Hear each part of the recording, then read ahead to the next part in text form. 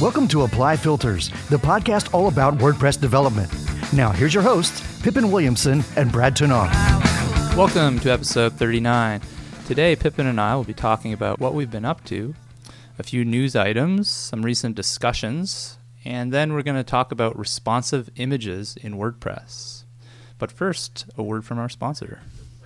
All right, once again, this episode is sponsored by the WP Ninjas, the creators of Ninja Forms and Ninja Demo, and a couple of other awesome plugins.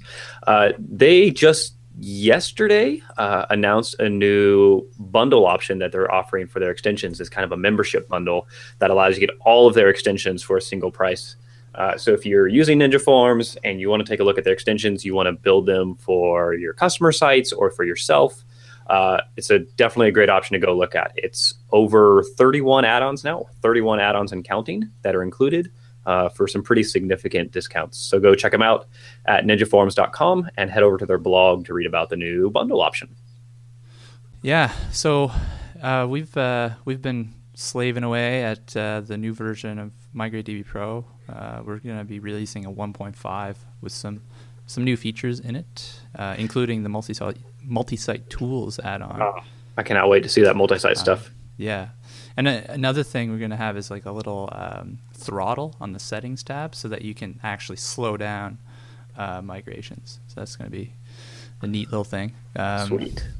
So would that be primarily for servers that just can't handle how fast data is being processing? Like if they're... It's actually for security systems, because some security systems... Oh, because it flags them to too many requests? Yeah, too many requests in too short a time. So, gotcha. So we've got to actually slow down the migrations for some servers. So that's that thing. And then we've been working on the Amazon plugin as well a bit, and I've been working on the site for that. So the site that basically sells that plugin, right? Nice. Is that going to be a new standalone site, or is it part of Delicious Brains? That's going to be part of Delicious Brains. Yeah, we kind of go with the Apple model, where like all the products under one umbrella kind of thing. Yeah, I've still been going back and forth on that as well. I mean, things like EDD and Affiliate WP are slightly larger platforms maybe that I felt didn't work in my own site. But I'm actually now looking at doing the opposite of that with my Restricted Content Pro plugin. I'm looking at building it out into its own site as well. Okay. And I think they both have their merits for sure. Right now, it's part of your site, is it? Your right, personal it's site. plugins.com. Right. Yeah, I think it makes sense if your products are very well related. Like if your customers, would there be a lot of crossover? It kind of makes sense to put them under an umbrella.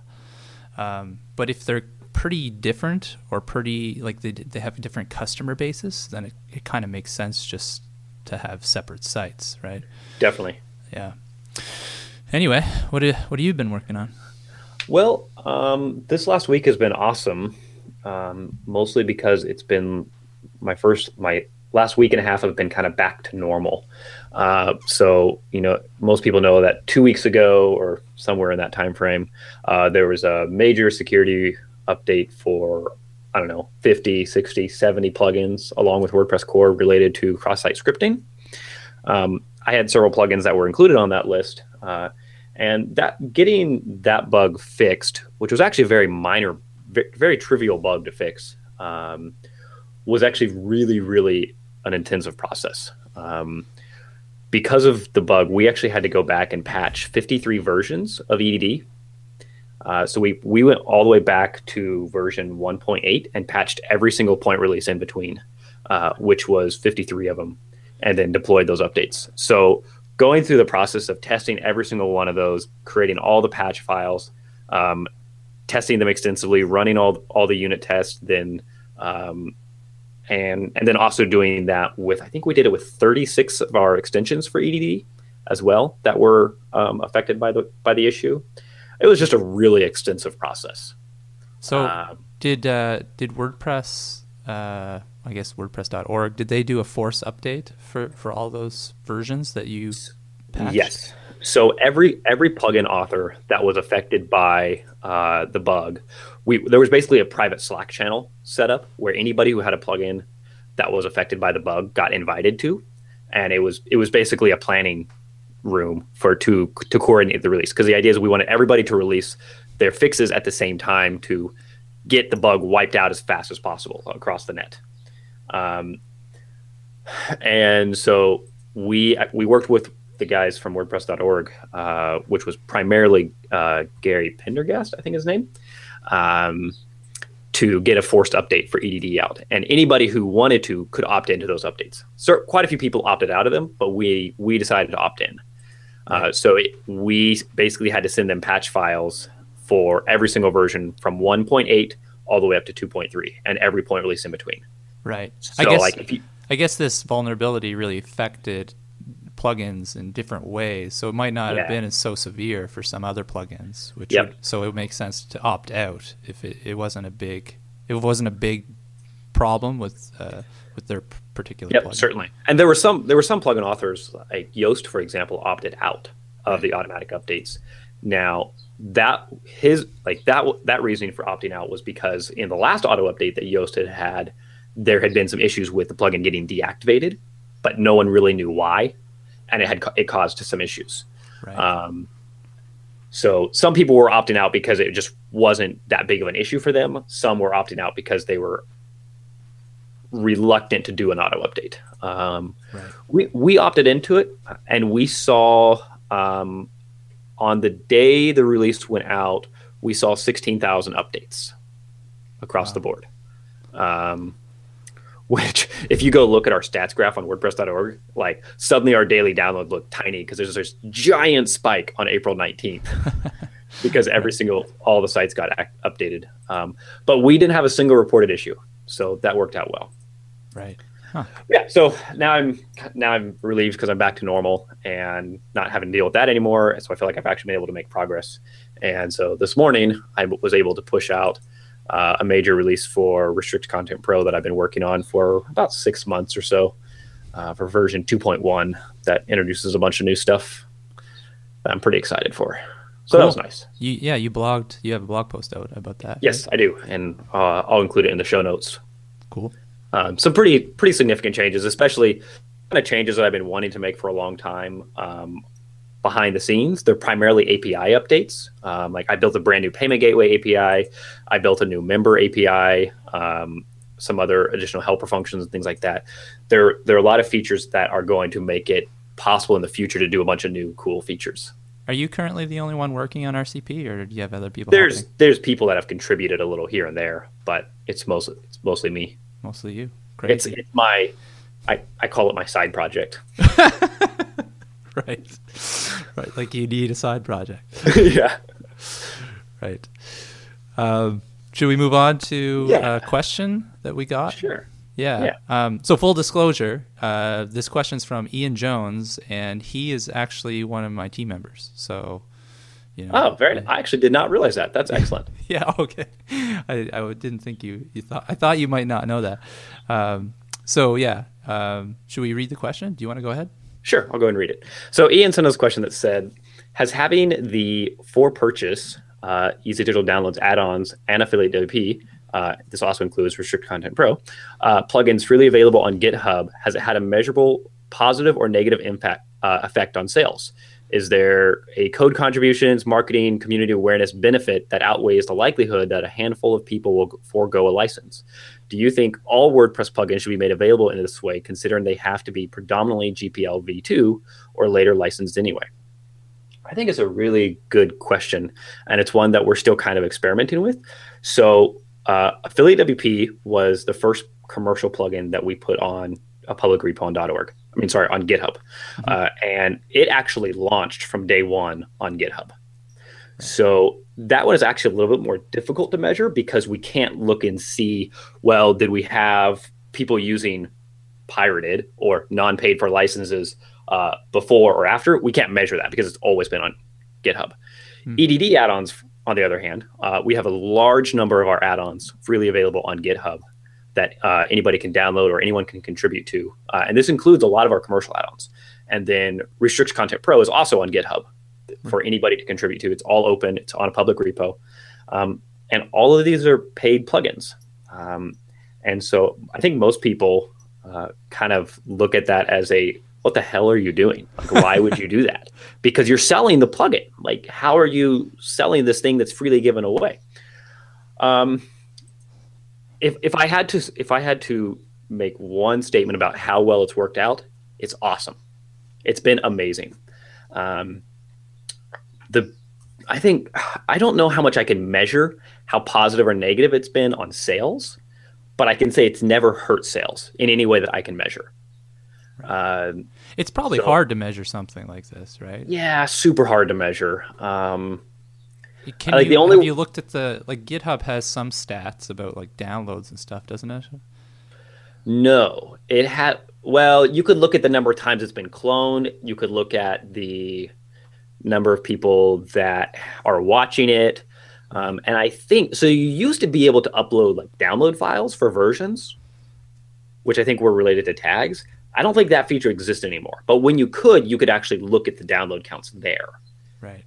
So unless there's a stat somewhere that I just don't know about anymore, there's not a way. So I just searched Google for affiliate WP, and the second result after your website is the GitHub repo. Is it really? Yeah. I did not know that. And let's look. So we've got watching. There's 22 people watching, 120 stars, 53 forks. I don't know if you could probably see more stats though. Like there's, I think. Yeah. You have access to stats. While going through this, I'll see if I can find any that are interesting. But yeah, even with those statistics, I think it's going to be extremely difficult to measure that. Yeah. The only way that we've really been able to measure it very well is just people that send in a support request and are using the version from GitHub. Right. As opposed to having a licensed one. And you're like, Yeah. And we have seen it a couple of times. Has anyone purchased a license because they wanted support? Yes. That's good. Well, maybe. So what we've seen is we'll see people that say, hey, I'm playing with this from GitHub right now, kind of seeing if I like it or not. And then they will go on to purchase a license. Oh. And we've seen that numerous times. That's interesting. And those people, like we see those because they send us an email and they have a question or something like that. Mm-hmm. And usually, hey, I'm playing with this on GitHub and I think I'm going to go ahead and purchase it. Could you answer this question for me? Right. So they're using it kind of like a demo almost. Mm-hmm. They're just demoing a trial, trying it out. Yeah. And then they totally intend to purchase afterwards. Yep. And I know that there's absolutely people out there that are using it that have never paid for it. Yeah. But I realize, you know what? I don't care. And here's why. Every single commercial plugin I've ever written, that you have ever written, that every single person has ever written, that has ever received more than a single user, has been pirated and is on a WordPress site or a torrent site. Mm-hmm. And a lot of times those are infected with malware or tracking scripts or other things like that. There was a big security post on this a year and a half ago about example plugins where that had happened. And so the people that are not going to purchase it but still want to use it, I would actually rather give them a version that is 100% safe and secure than have them go and find a black market copy per se. I guess my thought there would be that if your software isn't that popular, like you're not Photoshop, you're not one of these, or you're not Windows, or a really sought after app, I think it would be harder to find that on the Pirate Bay or wherever. No, it's not so easy. I guarantee you could find any one of my plugins in less than 5 minutes. Really? Okay. Yeah, we tested it. Like we've actually had a couple of people email us recently saying, "Hey, I found your plugin on a pirate site. Thought you should know." And we go back and sure enough find it on 10 or 15 different sites. This has been happening to me ever since when I was on Code Canyon. Every single plugin that's on Code Canyon is on a pirate site. Right. Okay. Even ones that only have a couple of sales. Sometimes, at one point, it was actually pretty apparent that every single plugin was actually being purchased just to be put on a pirate site. Right. Yeah. So, I mean, again, it's really hard to measure how much it's impacted sales, good or bad. Overall, my experience has been awesome with it, though. Just as an example, like, okay, if you have a private repo, how many contributors do you have to that repository? 2, 3, 4. Your team members, maybe plus maybe 1 or 3 special people that you've given access to. Mm-hmm. Pretty normal. Affiliate WP has 33, all just from people that decided to jump in and contribute to it because it was open. We have 2 people now that just came from the community that are actively contributing to it, and are building major features and major patches for it because of the fact it was open. Mm. I then put Restricted Content Pro on a public repo, and it had been on a private repo for a year and a half or so. And within the first month, immediately got 2 or 3 new contributors to it. That's pretty cool. Yeah. So do you think other plugins should do this as well? Do you think it's? I don't think there's any standard yes or no answer. I think it really depends on what the plugin is. Who the customers are probably too. Yeah, and who the customers are. So an example plugin that I will not put on a public GitHub repo is software licensing for EDD. Right. Start software licensing on it because it's a developer tool. Right. I'm selling it to developers, and so making it open to developers, in one way would be awesome because then they could contribute back to it. In another way, I've just given it away to every single one of my customers. yeah, exactly. And so that one won't go there. But let's be honest, people that are buying Affiliate WP, they're usually marketers or people setting up their product site. They're very rarely developers. Right. And one of the things about GitHub is that it is damn scary for people that don't know code. Yeah. You go to the homepage of Affiliate WP on GitHub or Restricted Content Pro, and you see a bunch of PHP files. Yeah. What the hell do you do with that? Directory people listing. Don't know. And so if your target audience Can I just click on it? Yeah. And launch it like an app? Yeah, exactly. So if your target audience is not a developer crowd, that's going to be very different than if you are selling to developers. Yeah. I think it's something that everybody should consider if they want to do. Yeah. I think it makes sense in some cases and not in others for sure. Yep. I would say, I think if you've done it or you know someone that has and you have similar experiences or different experiences, I'd love to hear about them. I now know of a couple of other people that have done it as well, and they've also mentioned that it's been awesome for them. Cool. So a couple weeks ago, I guess. Oh no, this is long ago. I tweeted this. I don't know why. I was just grumbling, basically, just complaining. I said in a tweet, "Hey, WP plugin developers, stop forcing me to your welcome page every time I update your plugin. Major releases, fine." And I was just I'd seen this so many times. Every time you update a plugin, it forces you to that welcome page. And then some plugins, I've got a couple plugins that have welcome pages. So I actually end up on 2 welcome pages, one after the other. So I was just fed up, and so I tweeted that out. But the amazing thing is that it's made a big difference. It's one of the few instances where complaining has actually had an impact. I think it's kind of interesting because while I completely agree that it's annoying, maybe it's I just don't care. And I don't mean that in a negative way, but me landing on a welcome page has never bothered me. Right. Which actually kind of surprised me. So I know that everybody has different opinions on what's irritating or what's not, but to see so many people jump on your tweet and say oh my gosh, I hate this, surprised me. Yeah. Everyone's different sensitivities, and I've put up with it for a long time, sure. Right? And then I don't know, I just snapped. I tweeted that thing that other people were, relating to it. But I don't think it's a huge problem or anything. But it's a nice little optimization that people, you guys have done. You made the change to EDD, right? To be honest, I'm not 100% sure. I'm not sure if you have, but I know it's on our radar. If we have WooCommerce has. I know I saw GiveWP, who's brand new, did it yesterday or the day before. Yeah, so I don't know. A few people are. I think it is a good change to not go to a welcome page on point releases because who cares? a point release should not be a massive set of changes that you need to show a welcome screen for. Yeah, exactly. Yeah, I think it sends the wrong message for sure. Yeah, I agree. What's interesting is we actually had somebody recently who was getting really mad at us because we didn't offer a way to completely disable the welcome screen, which I found kind of interesting. So I fully sympathize with showing a welcome screen after each plugin update being annoying, especially if you have multiple plugins in a row that are doing it. It's annoying. Yeah. But I have never once considered someone redirecting me to a welcome screen after installing a plugin to be a bad. Like it's an onboarding experience. Yeah.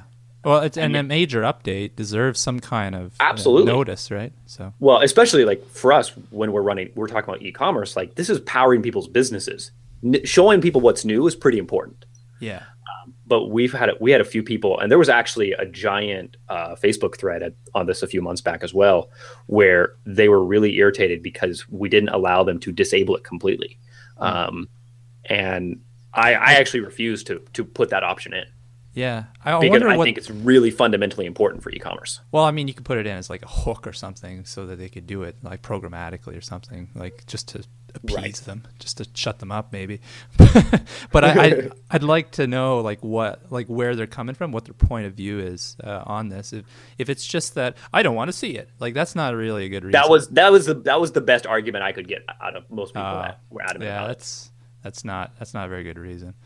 No. If it was like, my customer does the updates and he's going to see it, then I'm like, well, maybe that's a bad thing.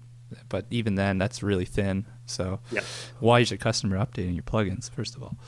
if they're your customer and you're supposedly managing their sites, exactly, why are they doing the update? Yeah. Anyhow.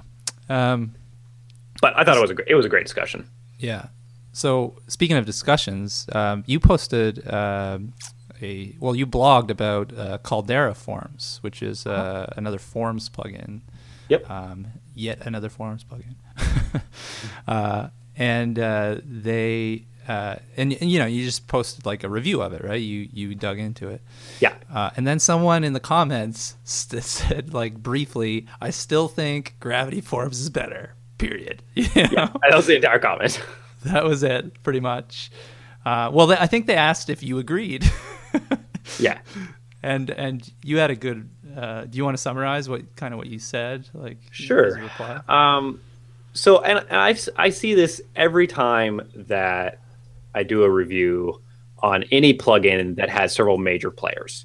So like I saw this when I did a review of Ninja Forms early on. Somebody immediately came back and said, okay, how's it compared to Gravity Forms?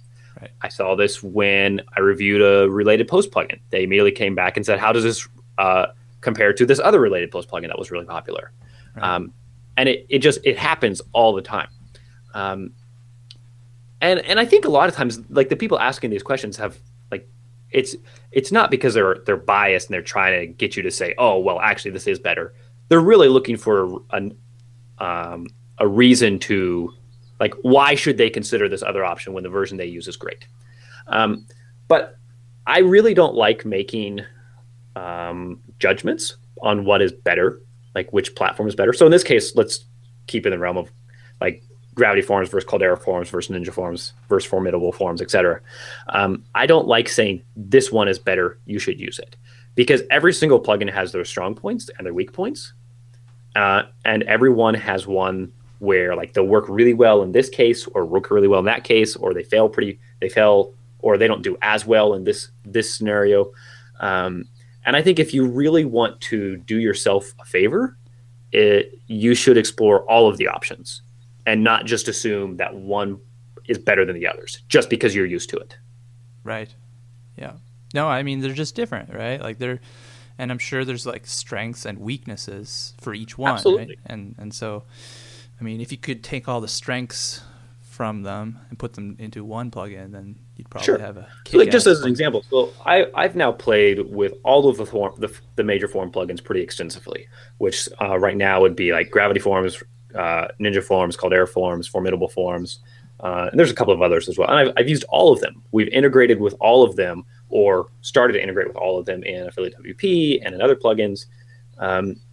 And there are absolutely cases where each one of them shines where the others don't.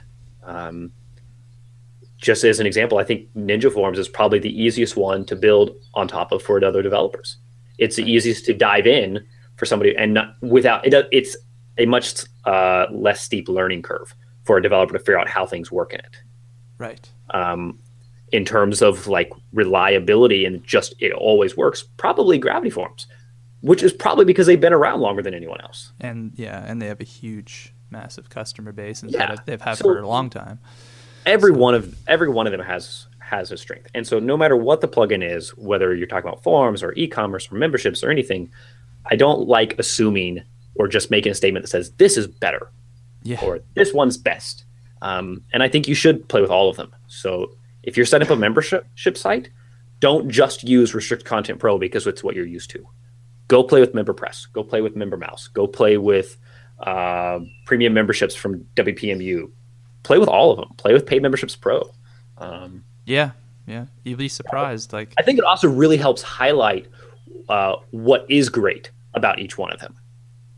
Yeah. I think you make a really good point that you shouldn't just go by one review or even, several reviews that people have of a plugin or any product for that matter, because they have a different perspective than you do. So they may value things differently. So absolutely. I think, if you're buying a kettle, then sure, it's a kettle. There's not that many perspectives that are going to make a difference, right? No. But when it's something as complex as a plugin, especially a forms plugin, different strokes for different folks, right? Yep, 100%. Why don't we go ahead and jump into responsive images? So this is something that you've been working with a lot. I know you've mentioned this, I think, a couple of times in our pre-show chats. So tell me what you've been doing with this. Yeah. So the Amazon CloudFront, Amazon S3 and CloudFront plugin that we're working on, it deals with the media library, right? So I was wondering and it works with this other plugin that's really popular. It's on the WordPress.org repo. It's called WP Retina 2X. And so it allows you to basically serve Retina quality images for high DPI displays. So like a Retina display, or if you have a phone that's got a high DPI display, it'll serve the high resolution images. So the two work well together. But I was just like, where's this going? And I started.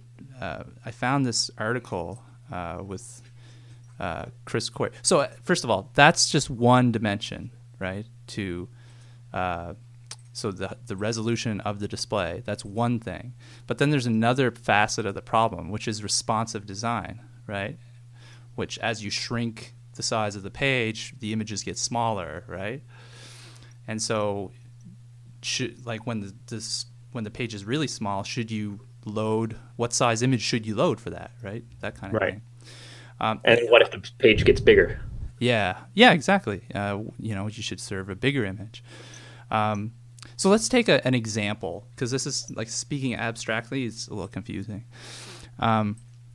Like a typical example is that you have like an archive page with a list of posts, and you have like featured images for each post, and they're usually like a thumbnail size image, right? Like maybe they're like left aligned with like text on the right, and then if you click through one of those, then you get like the big image, the larger size, right?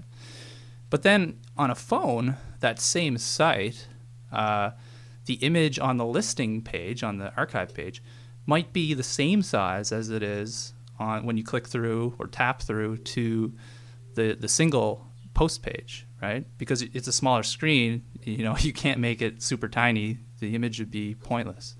So, generally when you have a responsive design, it would like make the image kind of like the size of the phone, that kind of thing, right? So if you don't, basically you could end up with like that thumbnail size image being stretched across the size of the phone, and it would be fuzzy, right? So that's kind of the problem right now, and there are ways of fixing it that people have been using, there's usually JavaScript, right? But there's this new way that's become a proposal. I believe it works in Chrome now as well already. Actually, I think it works in WebKit browsers. If you go to caniuse.com, you can find it. We'll link that up in the show notes. Yes, it does. It works in Chrome 42, 41. Wow, it goes right back to 38 actually. This new thing called SRC set. And so the idea is that you replace the SRC attribute of an image with a list of images. Basically all the size images that you have. And then the browser will just and another important point. And in addition to listing each image path, you have to also determine the width. You have to tell the browser how wide that image is. And then based on just that information, the browser can determine which image it should load and serve and display. So since it only works in Chrome right now, you can use picturefill.js, it's called, and it will make it work for all the other browsers as well. So that's pretty cool, right? So I had never actually heard of this. I think maybe I saw mention of it a while ago until reading Chris Coyer's post, the one on CSS Tricks, about it. Right. Here's my main question for you on it. Okay. So if you add, and I don't know, maybe you know the answer to this or not. So when you set source set and you add in all the different sizes, does the browser actually load every image size? Or does it do it on demand when you resize the screen? Well, so when you first load the page, right, you're probably not dragging your browser window to resize it. Like when you first load a page, your viewport, whatever it is, your phone browser or your desktop browser, your tablet browser, whatever, is a fixed size, right? Right. And so that's what it uses. Whatever the viewport is when it loads, it'll choose the image. Now, if you resize, I believe the way it works is it will, it knows, hey, the viewport's resized, let's recalculate what images we need, and we'll download them and replace them. That answers my question right there. So that's what I was wondering. So if you say, okay, my default source is small.jpg, but I also have a medium.jpg and a large.jpg, does it load medium and large on the first page load, or only once it is determined that the browser needs to display those versions? Yeah, just when it needs. Okay. When it needs them. That's good, because if it loaded them all, that would be problematic for people. Oh, yeah. That would be completely pointless because you could just, you can do that now. You could just put 3 images, the 3 images in image tags and hide 2 of them. Right. And then use CSS to hide and show which ones, right? And that's really the problem. And this, that's one of the things that this resolves, is that really it puts the onus, it gives the information that the browser needs to the browser and lets the browser handle kind of which one gets downloaded and displayed. Yeah, that's really cool. Yeah. And it's really cool that we can use it now with the polyfill, with the picturefill.js polyfill thing. So, yeah. So how does this impact WordPress, I guess, is the other point, right? Because this is really just talked about responsive images. I bet you're about to answer the question I was just going to ask, so go ahead. So there's a plugin out there called RICG Responsive Images. If you just search, I think if you just search for RICG, you'll probably find it. Or even, just search responsive images on the WordPress.org repo, and you'll find this plugin. And it's being worked on, I think, by the core team, isn't it? I see Andrew Nason in the list and Helen in the list of authors for this plugin. Yeah, there's a lot of people involved. We've got like 12 my guess is that this is probably coming to WordPress core. That's what I'm hoping, and I'm pretty sure it will. And what's really interesting, I think, is that it means that image sizes become basically irrelevant going forward. You know how right now what you would do in a theme, if we take our example from previously, if you wanted a thumbnail in the archive page, right, you would use the theme tag that would insert the thumbnail size, right, that would choose that image. Well, in the future, that's pointless, right? Because really, you would just the SRC would just have all the images in it, right? All the images sizes that were available. Yeah. For that image. So it's pointless to define which size you want in there. In the future, I think what will be more useful would be if you could define a treatment, like if you wanted the listing image to have a certain crop, right? Then that would make sense that I want the one that shows up here to be cropped with, the guy's head in it instead of, his chest, like if it's a picture of a person, sometimes you want it cropped, a certain way. So I think in the future it's just going to be pointless for themes to be defining size of image goes here, and it'll also be pointless for the sizing kind of options in the dashboard when you're editing an image. There's like a apply to apply changes to these sizes. Apply changes to, yeah. And it's like apply changes to all image sizes, thumbnail, or all sizes except thumbnail. And I mean, I think that's a bad idea because you really want all those sizes to be exactly the same, right? Right. Because one of them could be the one that loads, for a phone, versus for a desktop. So you really want those to be the same, I think. So, yeah. It would be kind of cool to see image sizes kind of go away. Yeah.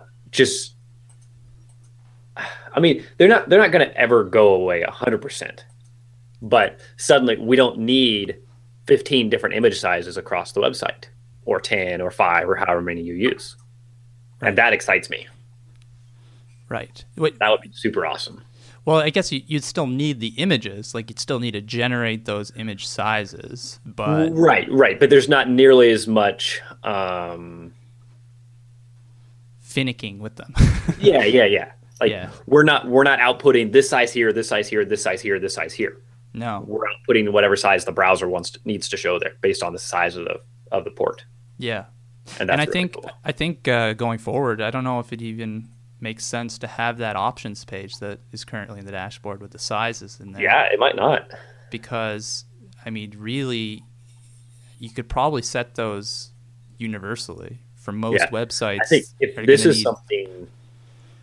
something that can go in and actually eventually get into core, it'll be one of those cool scenarios where the way that images work is made a lot more flexible, and at the same time removing a lot of options, a lot of what today we look at as features, but really are just more UI elements causing confusion, more options to configure. We're able to get rid of some of those and make things simpler and still more flexible at the same time. Yeah. Well, I mean, this is just going to be a huge improvement for developers to just not have to worry about image sizes anymore. There's, you just plop in, the SRC set attribute and all the images that you've generated, and that's it. You're done. You don't have to worry about. And one thing, suddenly, instead of, like, let's say that you have a site that has a ton of different thumbnail sizes and banner images, etc., it'll actually allow us to get into having maybe 4 or 5 generic image sizes that a lot of different sites uses. And suddenly those generic image sizes can still be applied to each of these more specific areas. Right. Yeah. I should mention that so when the browser does the kind of figuring out, it also takes into account whether the resolution of display. So if it's a Retina, for example, not only will it determine, okay, I'm on a phone, the viewport is 320 pixels wide. Yes, but the screen is a Retina, so I still need an image at least 640 in width, and it'll pick the image at least 160 or 640 or greater in width. So it really looks at the whole scenario, the whole picture, and picks the right image. So so we don't have to be worrying about like all this at 2x images that we've created in the past for the Retina displays and stuff. So it eliminates all of that as well.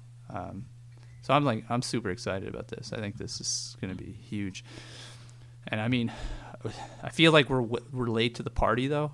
I mean, Chris Coyer, his article is from September. I think September, yeah. Yeah. So, and I'm pretty sure he's probably got like an article from like 2 years ago talking about this too. But it's pretty exciting stuff to me at least. Yeah, super awesome. Cool. Really cannot wait to see what ends up happening with this in the future. If anybody's played with it or has further feedback on it, let us know. I'd love to see examples where this is being used in the wild and kind of see how well it worked out. Yeah, for sure. Well, very cool. So what do we have coming up next? I think we're about time to wrap up, but do we have anything to look forward to in the next couple of weeks? I don't think so. I'll be at WordCamp Miami at the end of May. But that's a little ways away. Myself and the rest of the EDD / some of the affiliated AP team will be at LoopConf next week, nice. Which is Tuesday through Saturday, I think, or Tuesday through Friday, something like that. Wednesday through Friday? I don't know. I'll be in Vegas. So if you're listening and you're going to be there, come by, say hi. Isn't it actually outside of Vegas? Like it's not on the Strip or anything. No, it's at the West End, which I think is kind of north of Vegas, up on a lake, but I'm not 100% sure. Right. It's definitely not on the Strip. You're away from the craziness. Yes. Yeah. Which is both a good and a bad thing, I guess, depending on your view of Vegas. Yeah. Yeah. So, anyway. So WordCamp Miami is the 29th to 31st of May, and we're doing a big thing. I'm disappointed that this is the first year in 3 years that I will not be at Miami. I've been to Miami last 3 years in a row, and I'm sad to not go back this year. Yeah, it's a great camp. Yeah, should be good. I like Miami as a city too. The whole team is flying in for this. Oh, great! So. Are you guys going to spend some extra time there? Some of us will. I'll be there the Wednesday to Sunday, so not much of it. But the whole team's coming in, and some of us have never met. Well, actually, none of us have met. Not one of the team members has met each other face to face. Well, this will be a good time then. Yeah, should be good.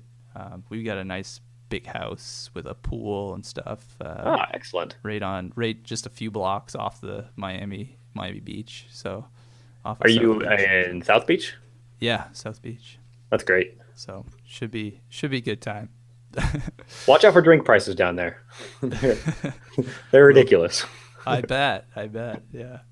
First place I ever paid $35 for a beer. Well, we stayed at the Satai Hotel last year, right? Yeah. And so I'm aware of the prices. It's pretty pricey, but we're only there for a short time, so it'll be good. Yeah. All right. Well, I think that just about wraps us up for the day. If you haven't checked them out, go check out our sponsors at wpninjas.com or ninjaforums.com. They're doing some really cool stuff. They're rapidly expanding team and plugin, so keep an eye on them. They launched their new membership bundle. If it's not launched, it's coming very, very soon. So, and we'll see you in 2 weeks. I'm looking forward to their year-end report next year after that big bundle comes out. Can't wait to see how they've grown over a year. Yeah, watching and seeing how they've grown over the last year and a half, 2 years has been awesome. Now I think they're just getting started. Yeah, for sure. Yep.